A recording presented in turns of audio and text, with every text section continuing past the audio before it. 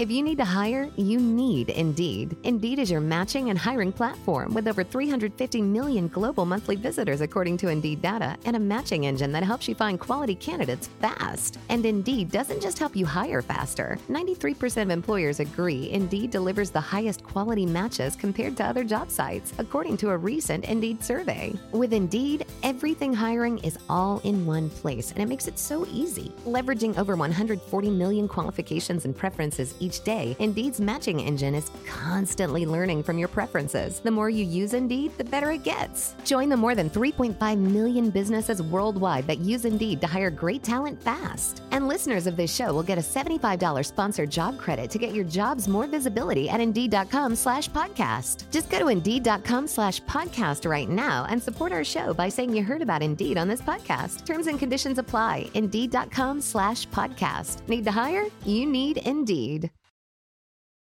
Season 2 of Darkness is a 6-episode podcast examining a series of package bombs that exploded at homes throughout the Austin, Texas area in 2018. The bombs killed 3 people and injured 6 more over a period of nearly 20 days, causing fear to envelop the city during Austin's biggest festival. Hosted by Ashley Miznazi and produced by the Drag Audio Production House, you'll hear emotional stories of resilience from the survivors of these crimes, accounts of pain and recovery from the victims' loved ones, and the questions they still have 3 years later. The podcast takes a closer look at the efforts of law enforcement officials who work to stop the bloodshed, with interviews with the lead investigators for the FBI, ATF, and Austin Police. You'll also hear about how the bombings exposed Austin's racial wounds, as members of Austin's Black community felt they were being targeted by the bomber and ignored by investigators. Listen to Season 2 of Darkness on Apple Podcasts, Spotify, or wherever you listen to podcasts. Hey, listeners. This is Ben because Amber is sitting on the couch, relaxing, being pregnant, waiting for this baby to pop out, to slide out. All right, what do we got? So we are here only because of you, listeners. Thank you so much, and special shout out to 3 new patrons who joined on Patreon, which you can find in the show notes. Ainsley, Darlene, and Pat Mack RN. Thank you so much for your support. And if you are unable to support us financially, you can always write us a podcast review on Apple Podcasts or wherever you get your podcasts. That is an amazing way for other people to discover our show. And Pat Mack also gave us an amazing review. So I'm going to go ahead and read that here. The title of this is Feels Like Home. Is it weird to say this podcast feels like home? LOL, I only say that because the conversation that Amber and Ben have always come off as if you're sitting and listening to 2 friends nerd out with you. I came to the Sci-Fi Side via Amber and her TikTok and IG Friday Plant singing videos. I enjoy you both so much. I'm a very proud and loud blurred, and I love how Amber and Ben both embody how existing in the nerd space of sci-fi/fantasy space doesn't look one way. Being a Black man, I feel the way I exist in these worlds is rarely discussed, so thank you both, particularly Amber for showing that Black folk can exist as our authentic selves in these spaces. I've enjoyed your talks, particularly your episodes around Lovecraft Country a while back. I'm a registered nurse and graduate student, and I listen to your podcast on my way into clinic most mornings, and it allows me to start my day off in a fun and light way. Keep up the great work, you two, and congrats and best wishes on the baby. Oh my goodness. Thank you so much, Pat Mack. And finally, for our patrons, we always give a book giveaway. So for the May book giveaway, we're going to be giving the comic book Hard Ears, which we discussed in episode 61. So thank you so much for listening. And now let's get started with the show. Welcome to the Sci-Fi Side under the Believe Podcast Network, a podcast about Black science fiction and fantasy and staying on the same page of our marriage. Today for episode 80, we'll be interviewing the phenomenal Danielle Pinnock about her role on the TV show Ghosts, available to stream now on Paramount+. Danielle, how are you? It's great to see y'all. It's so good to see you. You are glowing. You too, beauty. How are you? I'm doing well. I'm just very impressed because you look incredible. Are you kidding? I'm not showered if that makes you any happier. It honestly, it does. I was like, bladam, Zoom. Listen, I love Zoom. Zoom is a magical place. Obviously I'm gonna intro you and everything, but like the world of self-tapes and Zoom meetings, I don't hate it. I don't hate a 15-minute Zoom. I'm right there with you. Listen. I'm right there with you. As a teacher, though, like having 8th graders on Zoom, I'd rather pluck my eyes out and or I don't know, have my fingernail removed. Sorry, we've been learning about torture in my 8th grade civics class. So what else? I love that you're like, we've been learning about torture. You've been teaching torture. I've been teaching torture to my 8th grade students, but I would rather have that happen instead of a Zoom meeting. But with you, any day. I feel like I'm meeting a celebrity. We are. Danielle, I just want to thank you for setting aside some time to do this, because I'm sure like everybody wants to talk to you all the time. I'm still, your podcast with Nicole Byer just dropped, and I've already listened to it twice. I'm so grateful that you're joining us this morning, and your plants look incredible. So I'm just going to intro you, and then we're going to just like talk shit for the hour and just talk about how incredible you are. But also like celebration, because we like ghosts. Yeah. Oh, we love ghosts. We are gonna, have some fun. So here's your intro, and let me know if you want me to add more accolades, because I can always we can fix and edit it now. Okay. So here's quick. I was initially introduced to Danielle as one half of the internet duo #books. You've seen this bubbly Black girl on Young Sheldon, This Is Us, Black Lady Sketch Show, and now she's serving supernatural realness with CBS's comedy sitcom Ghosts. It is my biggest achievement in life. Yes, I'm including my wedding. Yes, I'm including getting pregnant, to introduce you, Danielle Pinnock, to the Sci-Fi Side podcast. Welcome to the show. I'm dead. Thank you for having me. Don't you have those days where people are like, what's the greatest day of your life? And you're like, I want to say my wedding, but when I got this role, that felt a little bit better. I'm trying to tell you that no shade to our wedding, which I loved, but going to wine country and having lots of wine and pretending to be bougie for a week was like the best time of my life. Listen, it has nothing to do with Jack, nothing to do with Ben, but it's just like, that was a really great day as well. And I'm going to celebrate that in myself. That's so true. Thank y'all so much for having me. Pleasure is ours. So how are you doing today? Is this how early you typically wake up? Walk me through just a Saturday in Danielle's world. Yeah, you know what? Ironically, I'm up very early now. I used to love to just sleep in and then watch Netflix, because that was always my jam. But now I'm like on my little lifestyle change. So I'm up getting my little workout in. And then like talking with my family, either overseas or the ones that are in New York because of the time difference. And then sometimes I'm either teaching actors, because I still work as an acting coach. Oh, that's even awesome. though I'm like, and when do you sleep now. I know, literally, I still get my little 8 hours. I'm in bed by 10. Nice. Trying to change it up this year. I'm trying to change it up. Well, technically, I guess you are a ghost, so ghosts don't need sleep, right? So there you go. Justification. He thinks he's a comedian. So thank you for humoring us, Danielle. Okay, so I feel like I have like a parasocial relationship with you, because I followed like #book and stuff, and I feel like you're a nerd. So would you consider yourself a nerd? And I mean this in the most respectful way. Like, are you a nerd? Yeah, without question. I mean, I'm a theater geek through and through. And right. Yeah, that like without question, like I was looking for my glasses because like literally right now I can't even really see anybody on this Zoom. But I'm just blinking and smiling. I don't even wear regular glasses. I wear bifocals. So it's like they're like sexy. Yo, since I was like 10 years old, like I had no chance ever. Wow.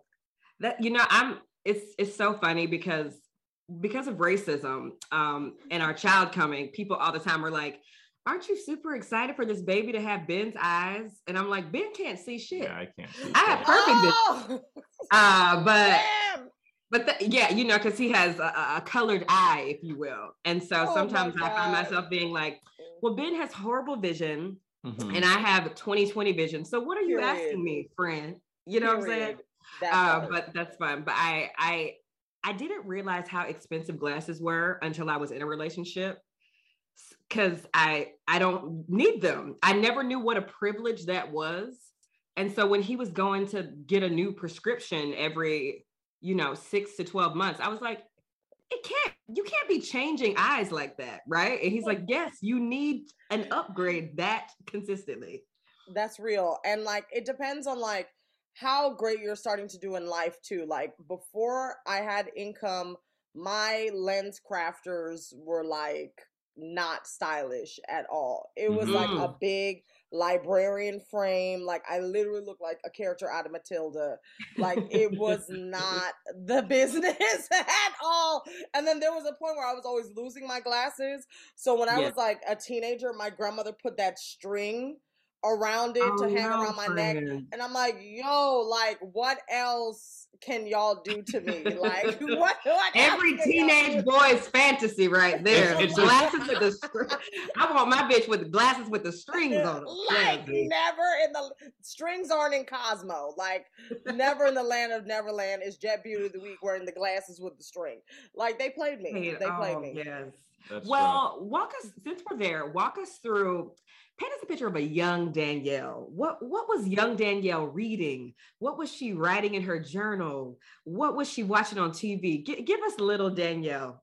I'm going to tell you something right now. So first of all, I grew up in my grandmother's house, which, I say just played me as a kid because I never really had like normal childhood experiences.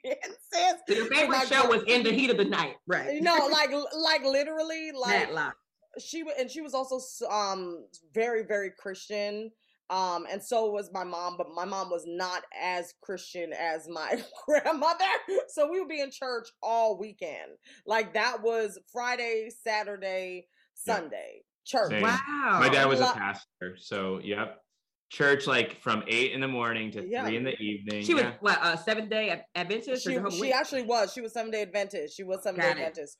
So we were there all day, every day. And then it would be like these older, elderly church ladies at the house coming to pray all day in the week. Like Wednesdays, Bible study. Pray without ceasing. Oh, that's the Bible, Danielle. No, so that's like a really great improv character for you. Like, triggering. Because you know it so well.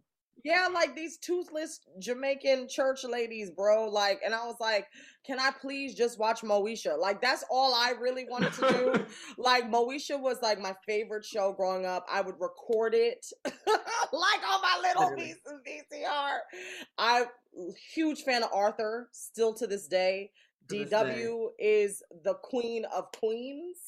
I was a huge fan of like Word Up magazine because like I'm a East Coaster, so like Word Up magazine, loved B2K, loved like, oh my gosh, Aaliyah literally was a guardian angel for me. Like you needed these friends because of like the juxtaposition of all of these like hip Black girls on the rise. With you probably over here speaking in tongues on the weekend. No, literally. I was like, these are my patron saints. Like Aaliyah is everything. But Little Kim changed my life. I was like, when Little Kim had that little thing on the left star nipple, I was like, so how did you get away with these two different worlds you were in? If you were over like, did they say like, Danielle, why don't you get up here and pray? And then you were like, Mo to the E. And that's when Danielle learned how to be an actress. Right.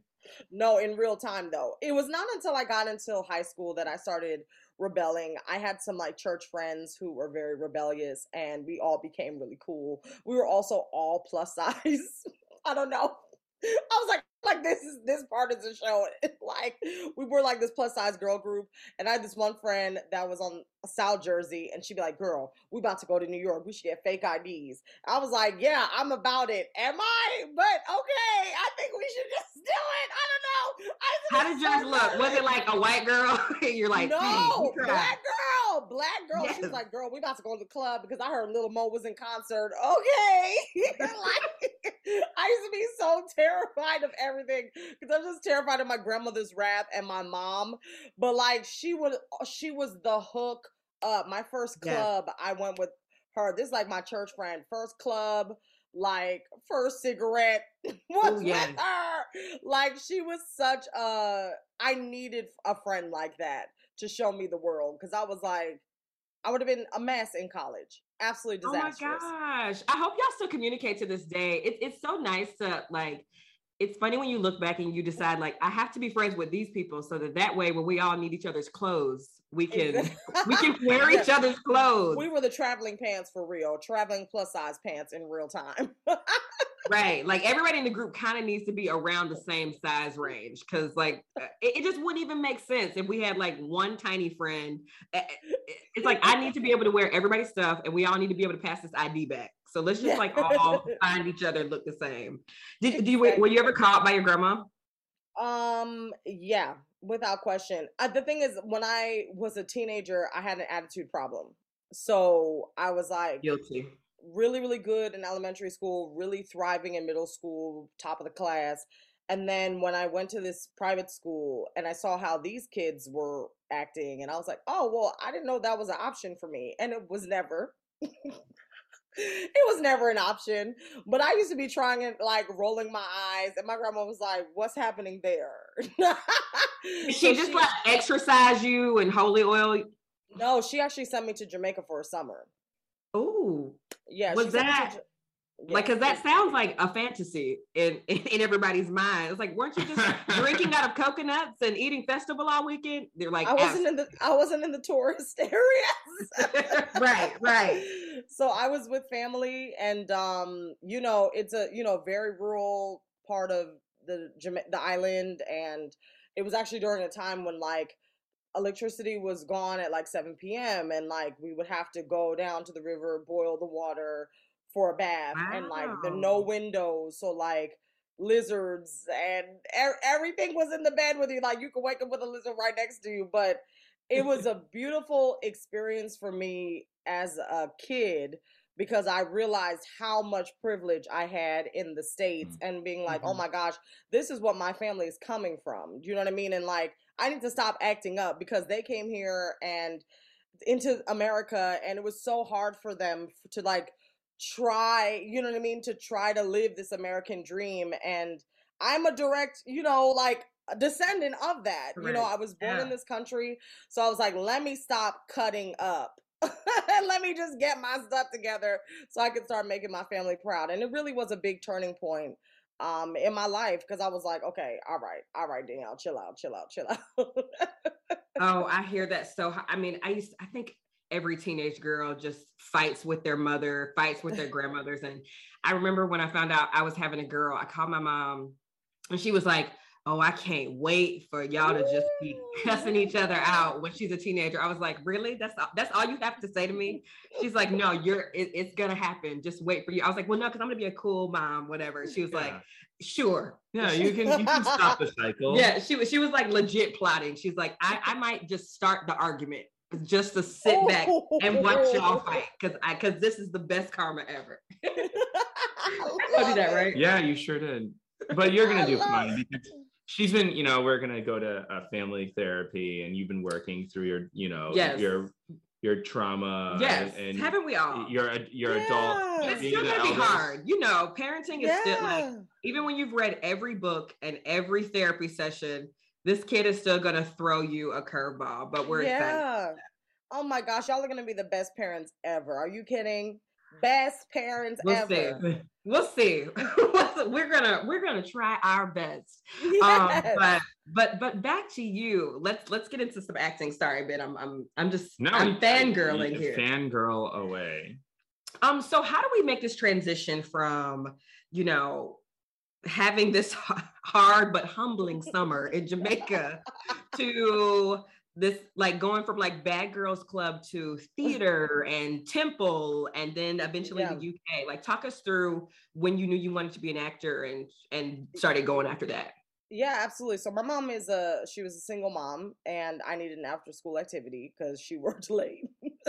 Correct. So she was like, why don't you do theater? And Mrs. Morrow at Saddle River Day School was like, yeah, we'll take her. And that's really how I got into theater. I was really thrown into it. But I loved it. And it was the first time that I felt like I could express myself. And I was such a shy kid coming up. And I gripped onto it. And also it was like the best thing that I could do. Like I was horrific at chemistry, horrific at like all these other things. And I was like, but I could act. Okay. And I remember telling my mom and being like, this is what I want to major in college. And she was like, there's no way.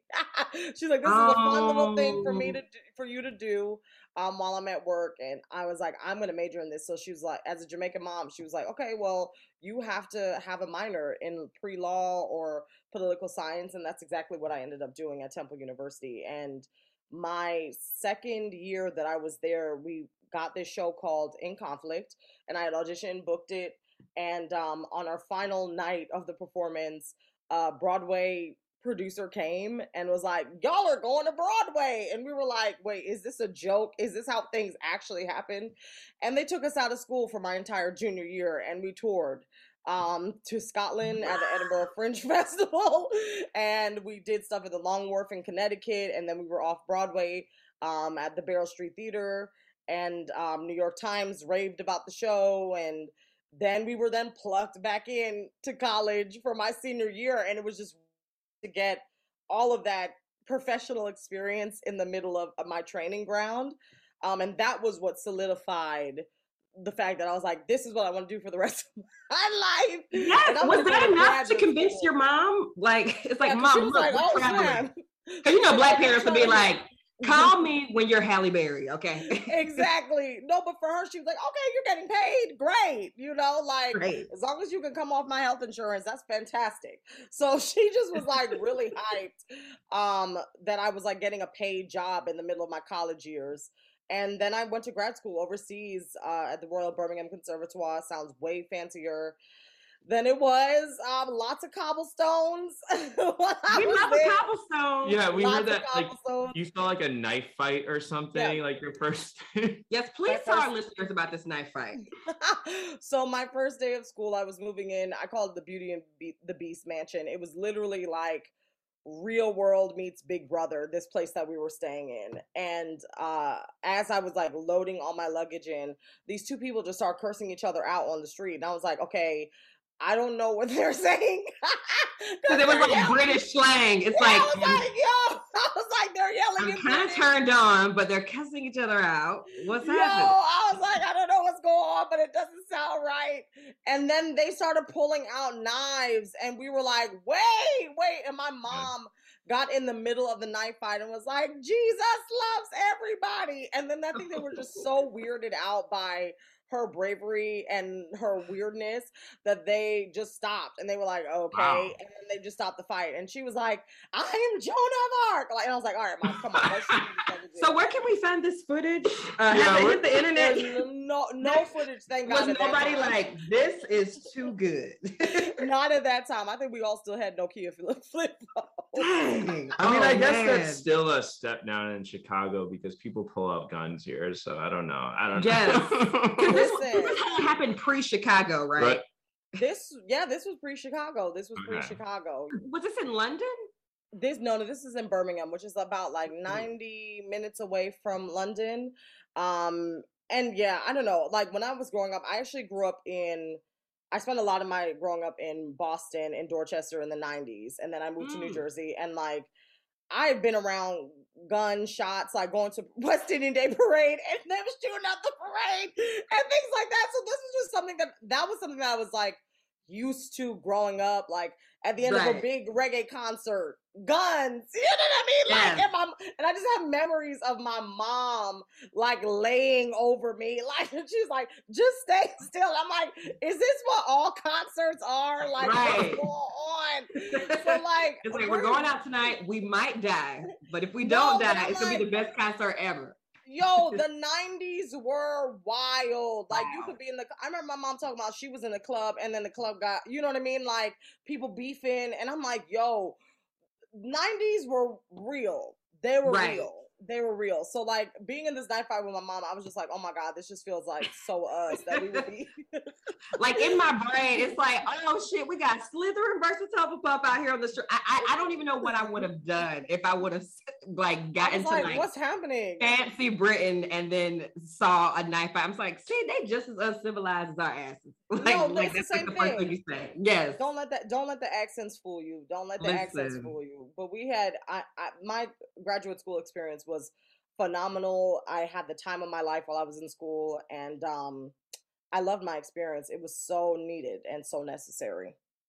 Where in that experience did you, and you know, as somebody who has a whole career and is constantly asked about their husband, where we'll keep it brief about accent coach Jack, but where in this journey did you meet Jack, and give us like a quick, you know, your London, your UK. Yeah, no, absolutely. So Jack and I, we met actually, I think maybe the second or third week of school.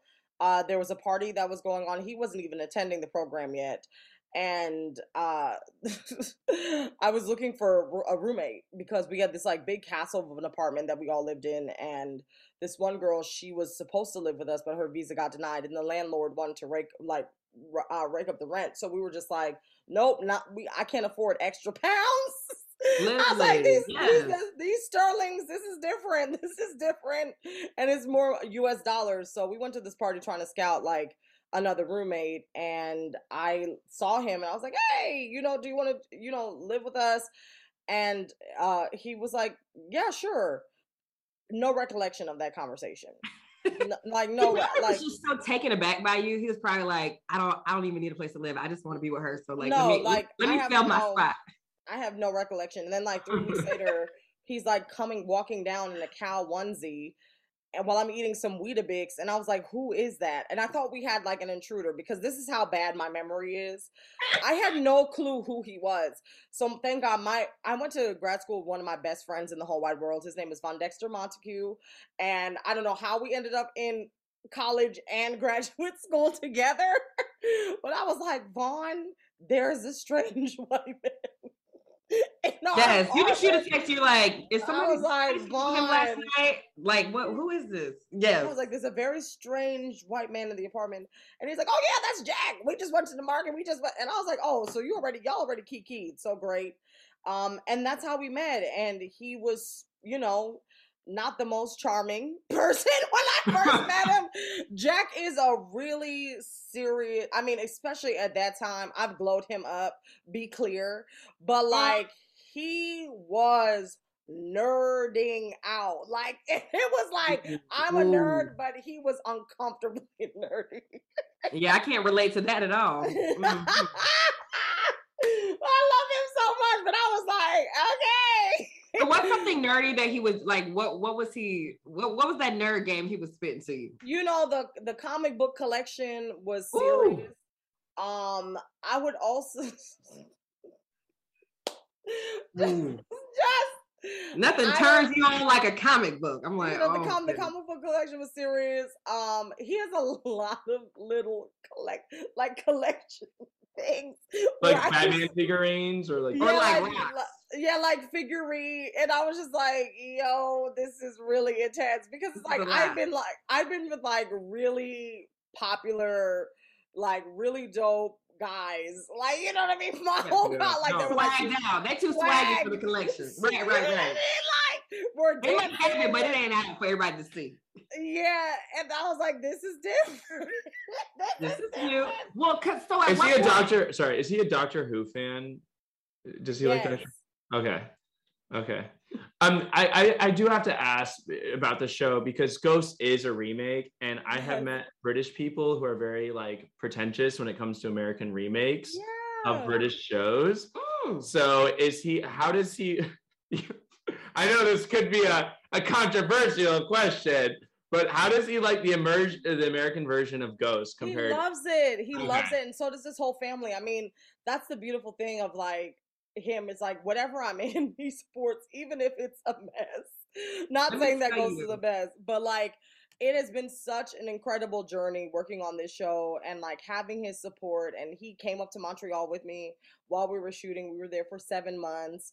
And this opportunity has been like the greatest moment of my entire life being on this series. And everybody from crew to cast to the execs to the showrunners are just so pleasant to work with and so fun. And the cast, it's like, that's us genuinely for real. When y'all are watching the show, like we genuinely love each other. And I wish that people could see the bloopers because we're always cutting up like every take. So it's been such a blast. And shout out to the UK version because we would not exist without them. So I'm so grateful that show exists so that I can now be a part of something really special too. Oh, I love that. We're going to take a quick little break and we're going to talk more about Ghosts when we return, okay? Before we continue with the show, I wanted to talk a little bit about Noom. Noom uses the latest in behavioral science to empower people to take control of their health for good through a combination of psychology, technology, and human coaching on their platform to help millions of users meet their personal health and wellness goals. A lot of people face pressures to change themselves to fit other people's expectations, and the more freeing solution is to find things that work for you. Noom understands that everyone's weight loss journey is unique, and what works for someone else doesn't mean it'll work for you.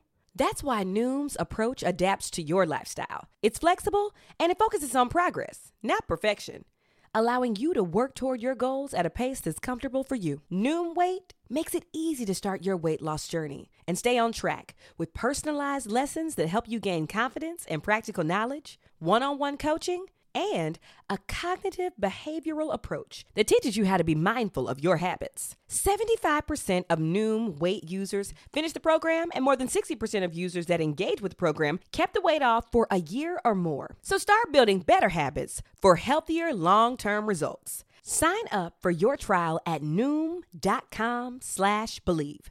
Again, that's Noom, NOOM.com/believe. Okay, we're back. Let's get into, before we even jump into how incredible Ghost is, because I mean, we are laughing, and then every now and then I'm like, wait, why am I crying? You got me crying. Oh my gosh. Before we do that, I want to talk about. I have a very serious question. I'm so sorry to interrupt. I'm so sorry. I just need to know, does anybody really have a tattoo of your face on their back? No. Does anybody know any? Okay, so we were actually talking. But we might get matching tattoos of your face. Is that okay? Wait. Okay. I thought you were gonna say of each other. I was like, yeah, go off. Of you. No, I know. Danielle, can we get a picture of you on a? Okay, I'm sorry. Danielle, what would I look like with a picture of a portrait of a white man on my back? Yo, your face. Yo, I was like, I don't judge. Listen, live y'all lives. People gotta live their lives. Y'all crazy as fuck. But I don't. Sorry, I'm sorry. Go back to your. It's just an itching question. I was like, it was a really great tattoo. For those who have not watched the show yet, there's a wonderful man, beautiful, wonderful fan of Danielle's character, Alberta, and he has a picture of her on his back, and he's just the best. He's just a very. You kind of spoiled that. Sorry, I'm sorry. We're trying not to spoil anything, but I just needed to know. Sorry, Danielle. Okay.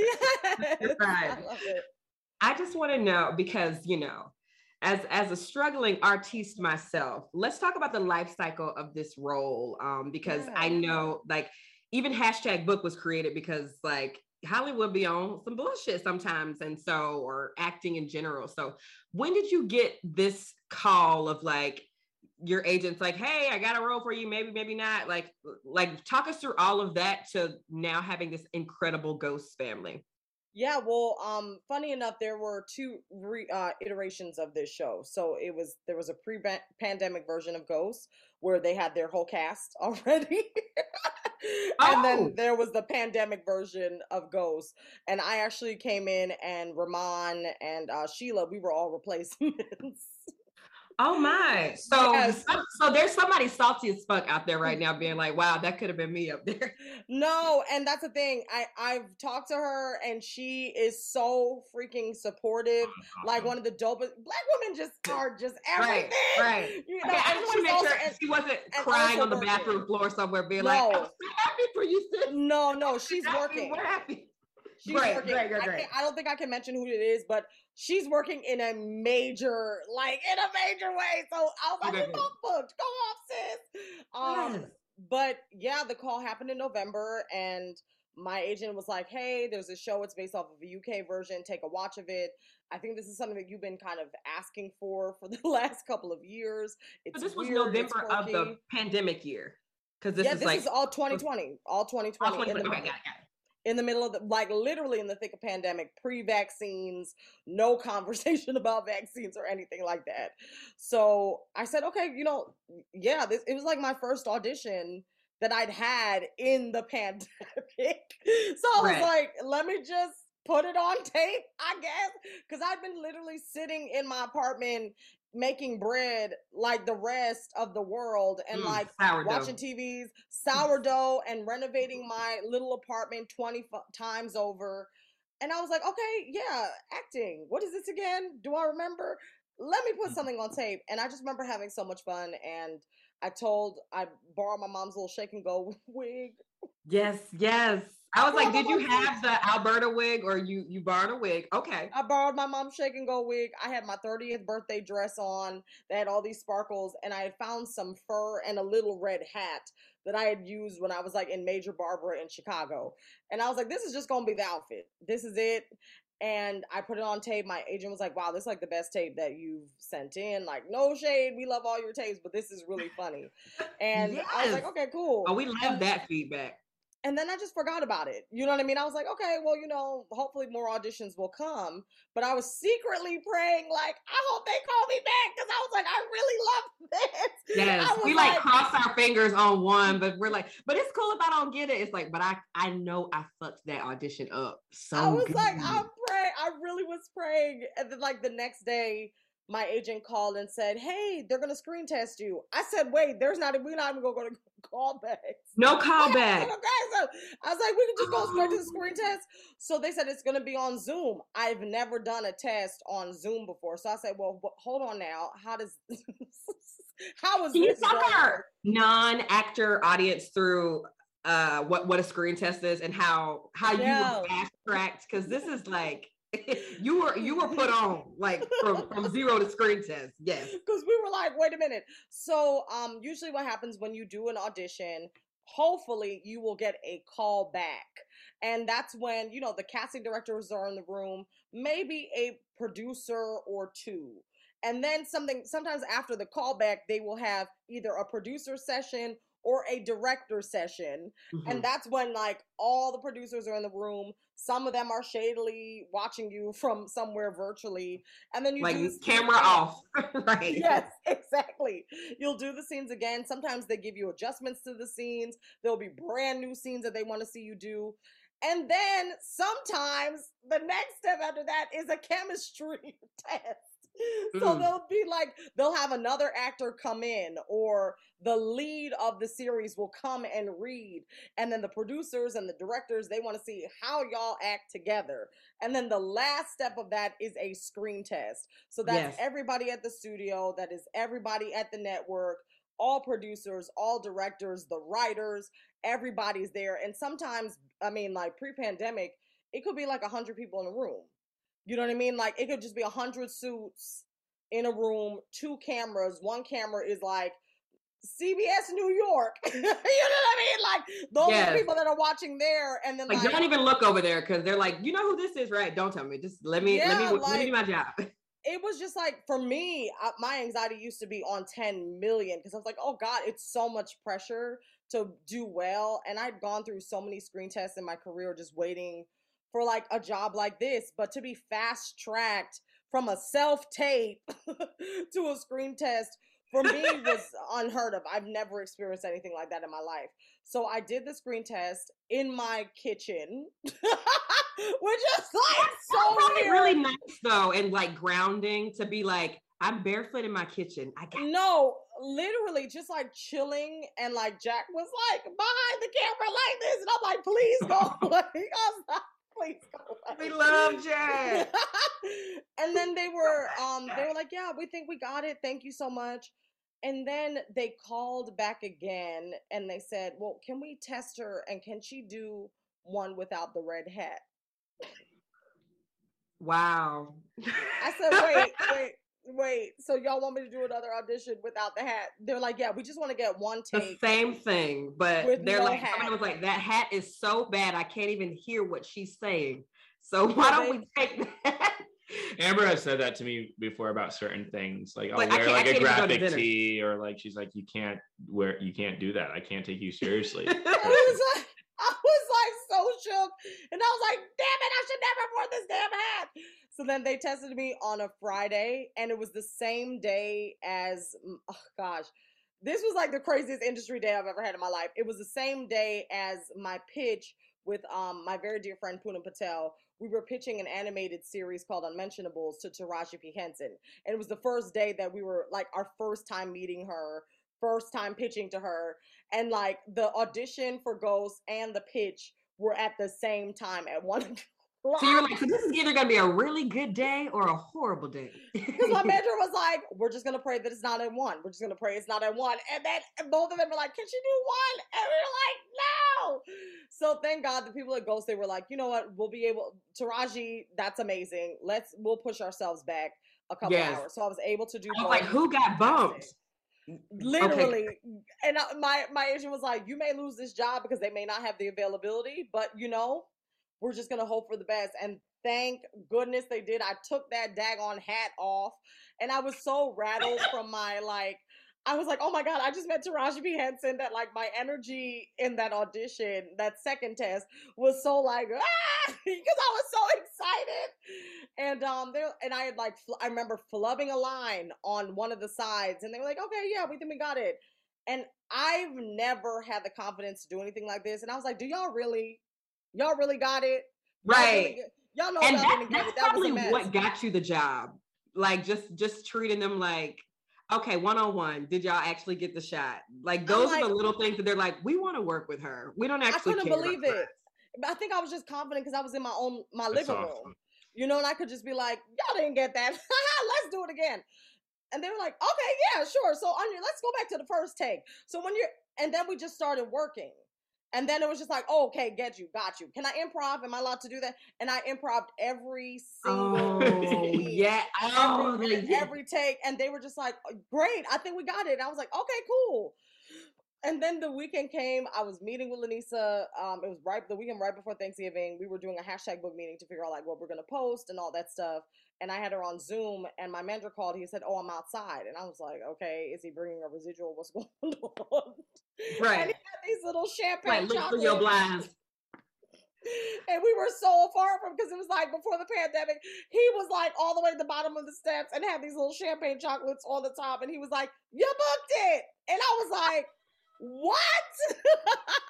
I couldn't even believe it. And he was like, we've been working for this for the last 6 years. And I'm about to cry. Like, he was bawling in the mask, and we couldn't even hug each other. Like, I just was like, yo, it was insane. And then I came back in, and Lanisa was like, you taking all along. Where were you at? And I was like, girl, I booked it. She was like, and then we actually have a video recording up when I booked it, and when she saw, because we were recording for our hashtag book meeting, and like it has been literally that amazing. I mean, this job is a life goal, you know, like I've always wanted to play, and I feel like a lot of times as a plus size Black woman, like I never get the opportunity to have fun in this way. It's usually like, oh, we just want you to play, you know, the receptionist and answer a call or be this.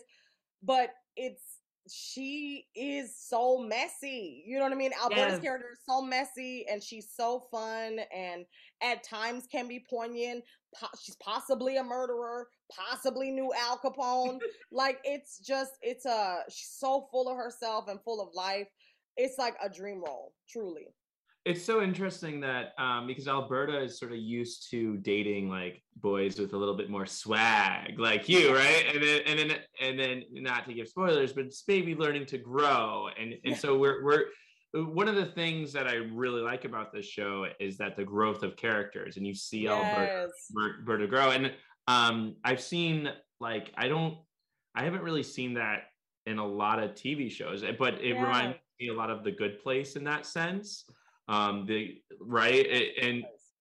is one of my favorite TV shows. I don't think I cried a lot at The Good Place, and I cry a lot at Ghost. So I tell people, so like, how do you see this show as far as like Alberta's growth and future seasons, which by the way, congratulations, renewed for season 2. Talk to us about Alberta's growth and where you see that heading. Yeah, well, definitely in season 1, I think all of the ghosts were a little apprehensive of Sam and Jay moving in. You know, it's like, oh gosh, what they about to do? We already have our thing going. They got to come in and throw a wrench in it. But then I think the thing that's so beautiful and so well crafted by our executive producers and all the writers, Joe Port and Joe Wiseman, and every single writer, is that with each of these episodes, we get to see a glimpse of who these people were before, you know, when they were alive, when they were living. And even if it's not a full flashback episode, like Pete's wife, you know, we get to see the wife actually come in, and we're like, oh my gosh. And then the little baby, you know what I mean? I don't want to get too much spoilers, but like, we get these glimpses at like how incredible or how, you know, weird some of these folks were when they were alive and when they were living. And like, I love that Sam and Jay, they get to kind of like explore more of that, you know, with each one individually. And I think for Alberta's fans specifically, like the whole season, we've been like, was this woman murdered or not? What happened? And this is something she's been living with for the last 100+ years of like, how did I die? It can't be, you know what I mean? It can't ever be like, you know, something boring. It wasn't a heart attack. It wasn't anything dumb. Y'all are gaslighting me. I know in my spirit something happened. And to get a little bit of a clue in that episode is just so great. And I'm excited for season 2. The Joes, I know they're already working on that flashback. I was like, because whenever that flashback is, it has to be fabulous. We got to be in the Harlem Renaissance. I was like, I want Alberta out here singing with Al Capone, trying to get her. Like, I was like, let's see how dangerous and how dope this woman was. So I can't wait for the stories that they have in store for season 2. It is going to be a thrill, truly. For our listeners, just a quick premise of the show Ghosts is that you have Sam and Jay, this couple who've inherited this house that is haunted by these ghosts, and about, I think, 5%. There's very specific world building things in the show that I find absolutely amazing. 5% of people don't go on to the afterlife. Instead, they either get sucked off or they go down. They get gone down. They get down. They go gone down on. And so one of the Sam gets a clonk on the head and is now able to see these ghosts that are haunting this mansion. It just goes off from there. And Alberta's character, how would you describe your character? Like just as far as like presentation and like where she's from and all that for you. No. Alberta is a hot mess with a heart of gold, without question. She's brassy. She is so full of herself, so over the top, but also has a ton of heart. I mean, I think the beautiful thing is like a lot of times when people write Black characters like this, that's all we're seeing. You know what I mean? We're only seeing the brass. We're only seeing the over the topness. But like, she may have a love interest, and for her to now consider what that world would be like for her, she's starting to question love in her afterlife. Like, there are moments in the show where she's so poignant, where she talks about the importance of voting to Hetty, this Victorian age woman, and she's like, look sis, like, I didn't get the option, you know, because I was Black. You know what I mean? Like, yeah, they really very clear. Like Alberta's like, you know, racist. Yeah, right. racism. You know what I mean? Like, she's like, yo, 1920s, they were fabulous, but they were also like filled with really, really rough times, you know, for people that look like me. So I just love that they've, you know, they've given her such a great life and inner life, and I'm so hyped to get into this next season. I can't wait. I was thinking before even talking with you about like how many Black people as ghosts that we've even seen represented, like not even in comedy, just like horror alone. And there's not really that many. Like I was like, oh well, maybe like Touched by an Angel, was she kind of a ghost? Like I was literally trying to like count in my head, because that's just not a world we get to be a part of. So I would love to hear like you get to play a Black supernatural character who is like funny and is a singer, and what does that just mean? I don't know, for the little Danielle who had to be praying without ceasing on the weekends and things like that. No, you know, it's so funny. It's like I see Alberta as a hidden figure, right? Yeah. Because there were so many people in the 1920s and, you know, and beyond that we don't know about, because social media wasn't a thing and communication worked differently back then. But like they deserve their, you know, comeuppance. You know what I mean? They deserve to be seen and they deserve to be heard. And I think about like, who were the other Langston Hughes of the time? Mm-hmm. You know what I mean? Who were the other Billie Holidays that may not have gotten famous, but they were struggling, you know what I mean, to like get their chance? Who was the other Ma Rainey? Like, who was Ma Rainey competing against? You know, when she was first coming up. And I see Alberta in these in that way. You know what I mean? I see like I'm like really channeling our ancestors in this, you know what I mean, in this role, and I wanted to do her justice. Like I went to dance classes. I'm not a great singer like Amber, so I started doing singing classes. Okay, pause. So one, that shocked me, by the way, when Amber said that you weren't a singer. I was like, wait, what? I didn't say it. I heard it, and I was like, I think this is so you do not sing at all. No, I don't sing. I did like little high school musicals when I was like in high school, but like I don't sing. Did you sing in the church? No. Well, couldn't hold a harmony for nothing. Couldn't hold harmony for anything in church, to the point where they're like drama ministry. So I was in here like giving like praise dancing with my little mask and stuff. Yeah, no.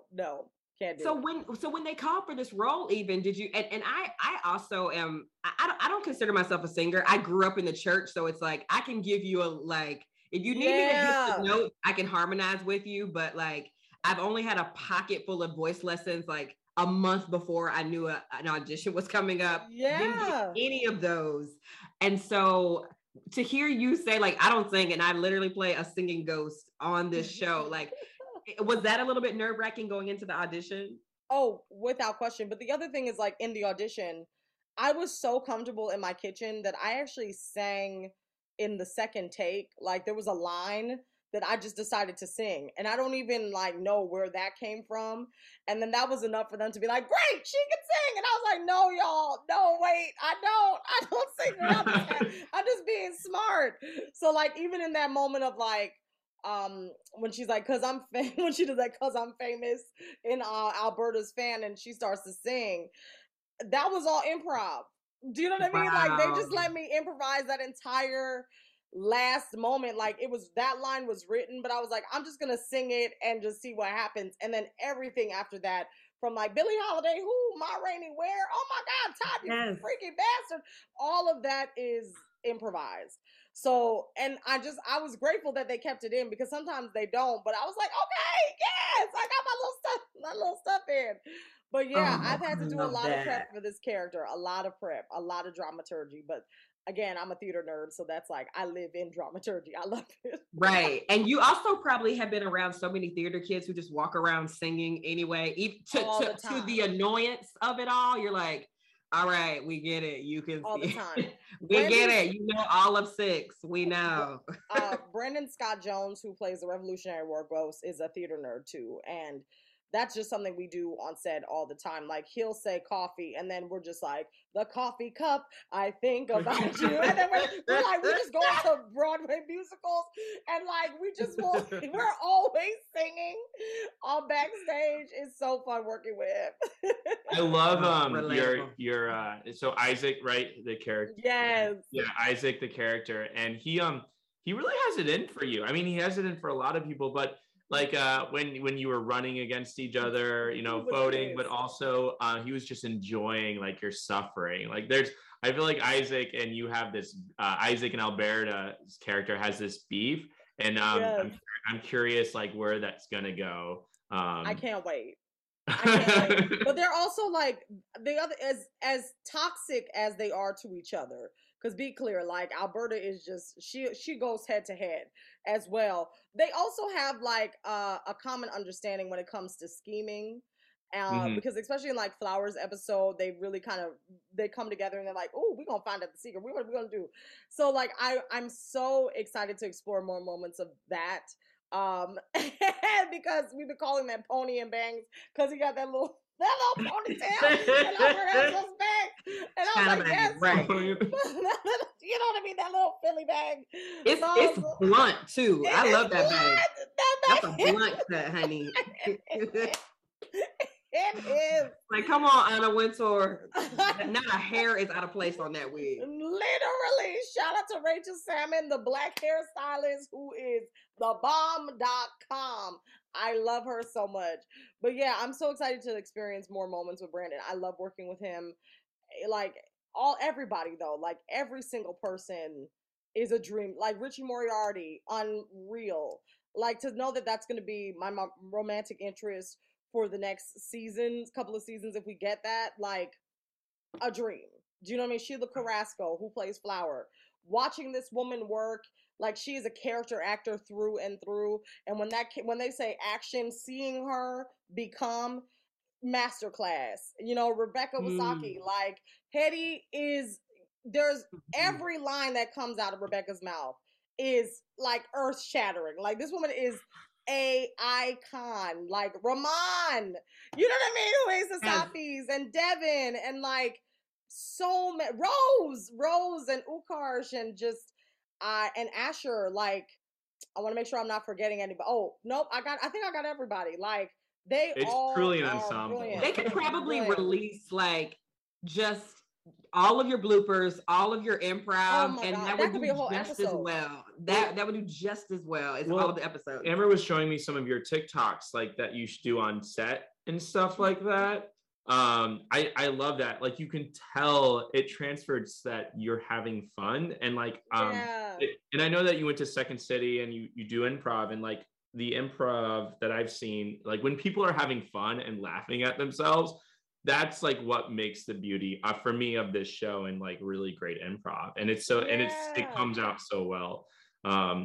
So it's just like, and not to dig at Second City because we're here in Chicago, but just like you've been through it. Like Second City could really feel sometimes, as somebody who's also sort of been, you know, I am listeners, I am like a less successful version than Danielle, but I'm like 7 years behind her in this journey. I was like, okay, you did Bob Curry, and now I slowly got into Bob Curry and then couldn't finish because of the pandemic. So you are such a mentor for me, but I found myself in those spaces being like, oh, this is not fun. I'm nervous. I can't do my best work. I'm just understudying. So I'm being told like, make the choices the other girl made. We just want you to do this. And so it's so hopeful watching you with that journey, because I'm kind of like, maybe in a couple years, I'll get a role that I could just improvise and not be like told to calm down. And maybe this year, we're not going to say a couple years, maybe this year it's going to happen. Yeah, well, you know, that whole baby thing is cramping my style a little bit. That's why I bring the baby right on set. Are you kidding? Right. Well, speaking of Second City and Alberta's relationship with Al Capone, have you been to the Green Mill here in Chicago? Oh, yes. You've probably performed. So has that, do you like, has that been helpful, like with your sort of like character building? Like, I don't know. I'm gonna tell you that Al Capone stuff, they were 2 lines that they just wrote, in different episodes. And then the fans on Twitter were like, boom, we need to see Al Capone flashbacks. And I was like, wait, hold on. And it's so weird how that whole thing got extrapolated. Like, it was literally like, oh gosh, that man was clingy or something. And then she said something about him in a later episode. And people were like, we want the flashback where we see Al Capone. And it's like, you never know what's gonna hit. You know what I mean? Like, because she has so many other weird stories about like, oh, we were on a horse and we got, you know what I mean? Like, it's like, Alberta, what's going on, sis? Like, and people really love that Al Capone. So we'll see. You know what I mean? And you have the experience. You've literally been in a space where Al Capone used to hang out. So you could bring that in. I don't know. Speaking of which, are you ever coming back to Chicago? I'm hopeful because are you in Canada right now? No, I'm in Los Angeles right now. Yeah, you're in LA right now. Okay, because so you've done Boston, Jamaica, UK. Yes. LA, you've been in Canada, right? I'm not way off. Yeah. I was we were in Montreal shooting. Yeah. And now you're back in LA. Okay, so when are you coming back to Chicago? I would love to come back to Chicago. I miss it so much. I like LA. I've never been like a huge fan of Los Angeles, but I knew I had to come here to work. I say like I was born and raised in Boston, but like my teenage years were in New Jersey. So I'm an East Coaster through and through. Like I really am. And like when you're in LA, you're like, yeah, this is cool, But like I'm excited for the opportunities that I've gotten while being here. And but I love Chicago. There's nothing like Chicago ever. And the talent in Chicago is unmatched.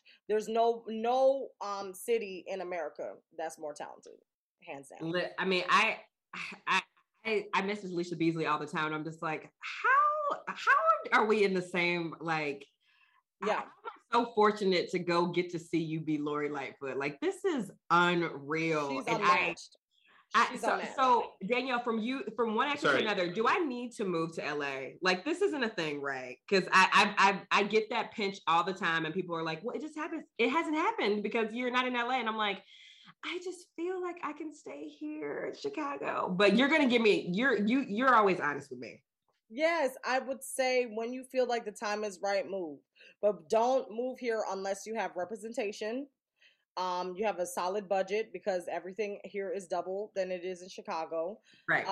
And then I also to have like some casting directors that are some fans of both of yours would be great as well too. So then at least you're not like here just chilling for the first year. Like, that you're going to be doing some projects. But a great agent, a great manager. When I first got out here, I had an agent and manager and I was able to work immediately. Right. So like secure that before packing boxes. Exactly. And because y'all are so amazing on social media and you have so many like business ventures, like you have podcasts, you have everything that's happening on TikTok and Instagram, you have the yoga, like all the things, like that shouldn't be very hard to find. Y'all are incredible. What y'all have built is unreal. Do you know what I mean? So like you working on it. Yeah, y'all are building an empire. We see you and we celebrate y'all for real. Well, as we wrap up, what's next in the world of Danielle Pinnock? Or tell us about Unmentionables as well. I'm curious about your animation project as well. Yeah, absolutely. So right now we are working to pitch Unmentionables to Raji P. Henson and Anthony Hemingway Productions are EPing the project, which is so dope. I get to work on it with a dear friend of mine from Second City, Poonam Patel. And it's a series. It's basically Toy Story in a millennial's underwear drawer. This is amazing. We have, Granny Panty. We got the annoying ass girdle. Like all these people are characters, and more fantastical elements. We could cover this on the show. We absolutely could. We're having the time of our lives working on that. So we're about to pitch that soon. Lanisa and I are working on our pitch for #booked to develop it into a TV show, Fingers and Toes and everything. Oh my gosh. This is so exciting. What if they don't green light it? Where is the Kickstarter? Just I know. We'll green light it. fingers and toes and everything crossed. But y'all, I'm not gonna lie. Like this hiatus, I also want to like travel. I really need like I'm taking the time to rest, get myself ready for season 2, health wise. Like I want to come back better than ever. So that's what's next. That's what's happening. I love that. Oh, and then go back to that farm in Jamaica. And you're like, y'all did this for me. Yes, for real, y'all made me lose my attitude and grind. I appreciate for real, in real time. Shout out to Jamaica. Shout out to Jamaica. I mean, you're that person that's gonna win the Oscar. Be like, okay, real quick, Jamaica, Jersey, Boston, Birmingham, Quebec, Montreal, LA, Chicago, right? And I want to thank Tina, Lanisa. Like it's gonna be bad. That's gonna be it. That's literally gonna be you. Oh my gosh. Well, Danielle, we have had an incredible time kikiing with you. You look incredible. I'm so glad that this can happen, because I mean, I'm saying 6 months from now, I'm sure somebody's gonna be like, no, you cannot. You have to talk to these 5 people to get to Danielle Pinnock. Like that is where you're gonna be. Like this is your trajectory, and we just love Ghosts. Just hit me up. I'm always available for y'all. Just hit me up. We love it. Well, thank you so much for joining us. Thank y'all for listening to another episode of the Sci-Fi Side. Up next, we'll be joined with Mr. Larry, the TikTok artist and designer, to discuss Black creativity, cosplay, and Star Trek. And remember, y'all, make sure you put down the phone and pick up a book. Thank you for listening to Believe. You can show support to your host by subscribing to the show and giving us a 5-star rating on your preferred platform. Check us out at Believe.com and search for BLEAV on YouTube.